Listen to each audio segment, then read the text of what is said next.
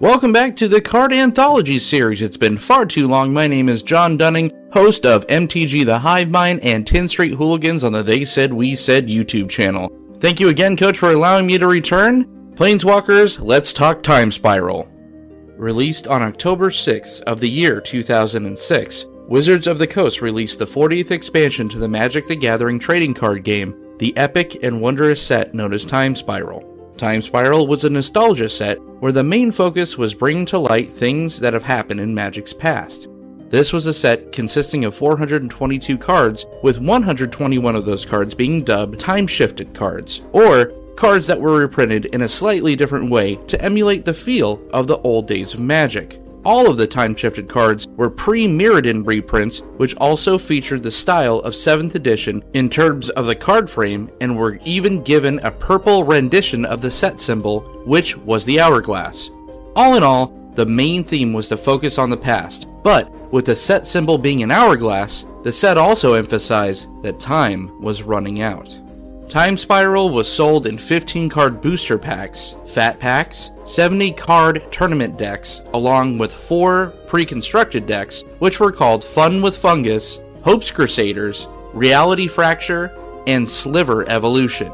Booster packs also had cards that had a different amount of card rarities, which had not been seen since the set alliances.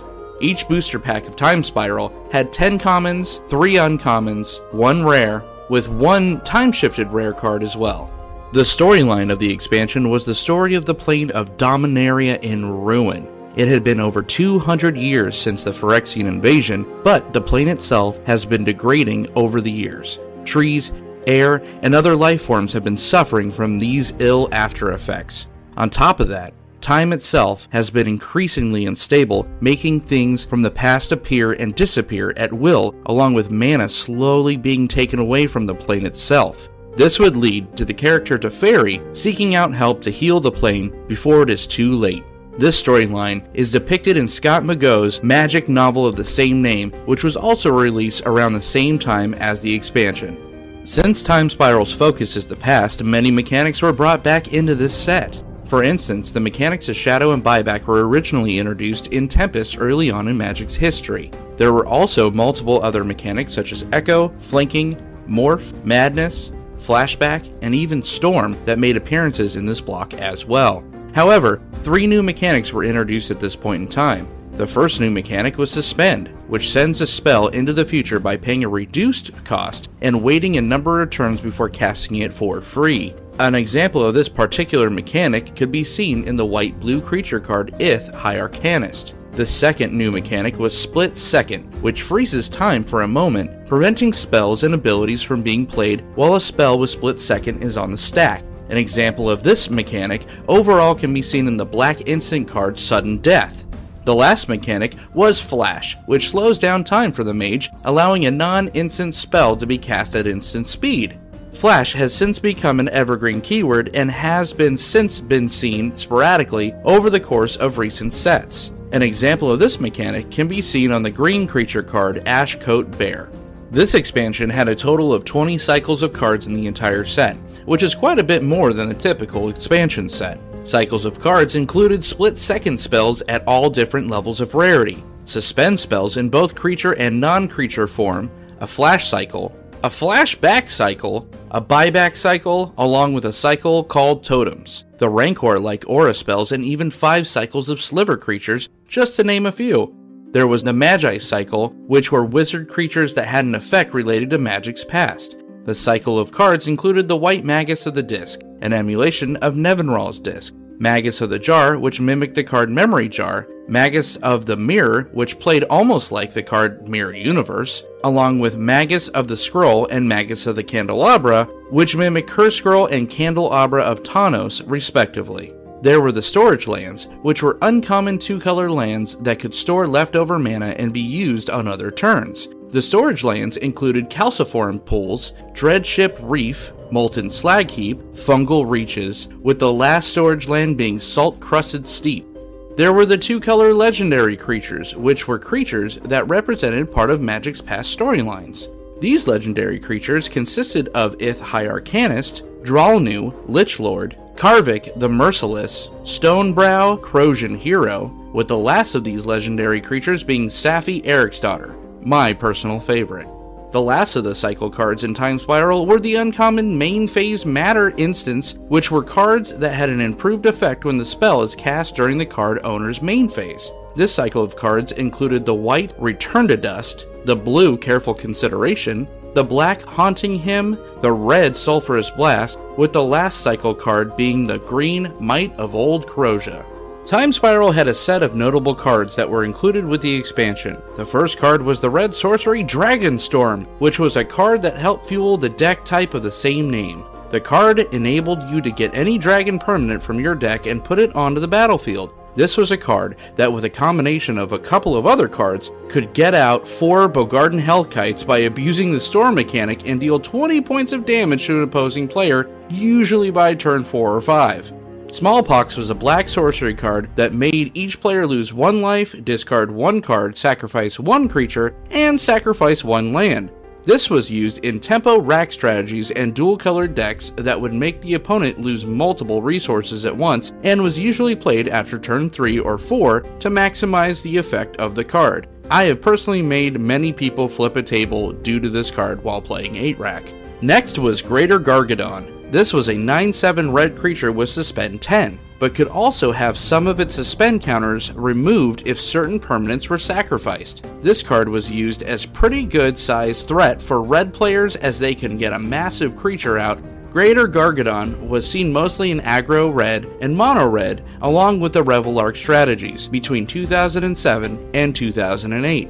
Living End was a black sorcery card with Suspend 3, which made creatures get removed from the graveyards and have other creatures enter the battlefield. During the period where Time Spiral was in Standard, Living End was hardly used. However, it would not become a powerful card until around 2010, when the mechanic Cascade was introduced. Living End would end up comboing with this particular mechanic to make it extremely effective and very potent, and would see much more play in the 2010s. After that was Lotus Bloom, which was an artifact with Suspend 3 that was basically a delayed version of the Black Lotus from the very first Magic the Gathering set. Lotus Bloom was used in many ramp strategies, but it was also used in combination with the Dragonstorm card previously mentioned to get out very big and effective creatures early on in the game. Besides being part of many Dragonstorm decks, Lotus Bloom has also been involved with strategies such as TEPS and Ad Nauseam in Extended, and later on in the modern format.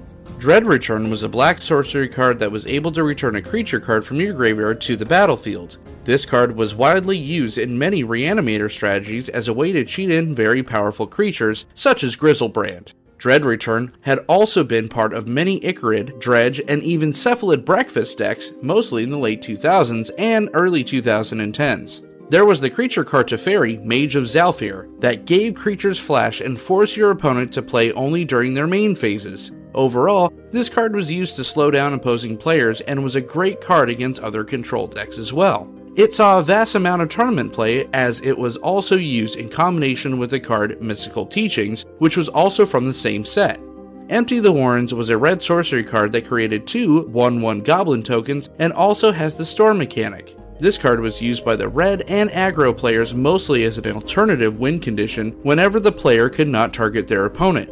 Empty the Warrens has been used in a multitude of different Storm decks and has had success as recently as 2018, where it helped win the modern Team Ixalan for GP Madrid. There was Academy Ruins, which was a legendary land card that can add 1 generic mana along with having the ability to return artifact cards to the top of your library. It was seen in the tournament setting for not only its multi-purpose function, but to be used efficiently with certain artifact cards. One card that this card was used with was the artifact card Mindslaver, in order to repeatedly take over the opposing player's turn. Academy Ruins has also been used in other lock decks, along with being seen in a large amount of Lantern control decks in the later part of the 2010s. Ancestral Vision was a blue spell that had Suspend 4 and was essentially a delayed version of the alpha card Ancestral Recall, which allows a target player to draw 3 cards. Cheap card draw is always sought out for most players, and Ancestral Vision was no exception. This card in its early print was used widely in fairy decks for the standard format, but also has been used in other decks such as Shardless Bug and Blue-White Control. On top of that, it is also used in many commander decks as a very efficient way to get more cards. The card Corrosion Grip was a green instant spell that has the split second mechanic along with the effect of destroying a target, artifact, or enchantment. It was included in many tournament decks as a sideboard staple for taking out numerous cards such as Vidalcan Shackles and Counterbalance that were present in blue decks. Corrosion Grip has been seen in Elves, Madness, Scapeshift, and other deck types such as lands, and is also one of the few cards that can help with combating the Affinity archetype. Tormod's Crypt was an artifact that could be sacrificed to have all cards from players' graveyard be exiled. Mainly used as a sideboard card like a few other notable cards, Tormod's Crypt was used to combat deck styles such as Reanimator and other decks that use the graveyard as part of the deck strategy. Overall, this card was not only cheap to play, but was also very efficient for doing a specific job. Tormod's Crypt has been seen in many different deck types such as Affinity, Zoo, Tron, and even aggro decks, and has been seen in recent deck styles such as Ravager's Shop. The last notable card on this list is the card Ancient Grudge. This was a red instant card that destroyed a target artifact along with having a cheap flashback cost. Similar to Corrosion Grip, this was highly efficient at taking out artifact cards and was another card that worked well against the Affinity deck style. Ancient Grudge was also seen in a vast number of different decks such as Jund, Eldrazi Aggro, Burn, Valakut, and even other Affinity decks as well. It still sees play to this day as it has been seen in deck styles such as Dredge and Tron. A sealed booster box of Time Spiral is currently going for around $600. So that is it for this episode of Card Anthology. I hope everyone enjoyed the video, and if you did, be sure to leave a like and a comment, share the video, and subscribe to the Card Bazaar for more Magic the Gathering videos. If you would also like to contribute to the channel in other ways, head on over to the Patreon page by clicking on the link to the description and become a patron to start receiving rewards today. If you missed the last episode of Card Anthology, which went over the set Cold Snap, be sure to check that out after watching this video. Again, I want to thank Coach for allowing me to jump on and bring you all the information for Time Spiral. My name is John Dunning, host of MTG The Hive Mind and 10th Street Hooligans on the They Said We Said YouTube channel, and I'll see you all in the multiverse.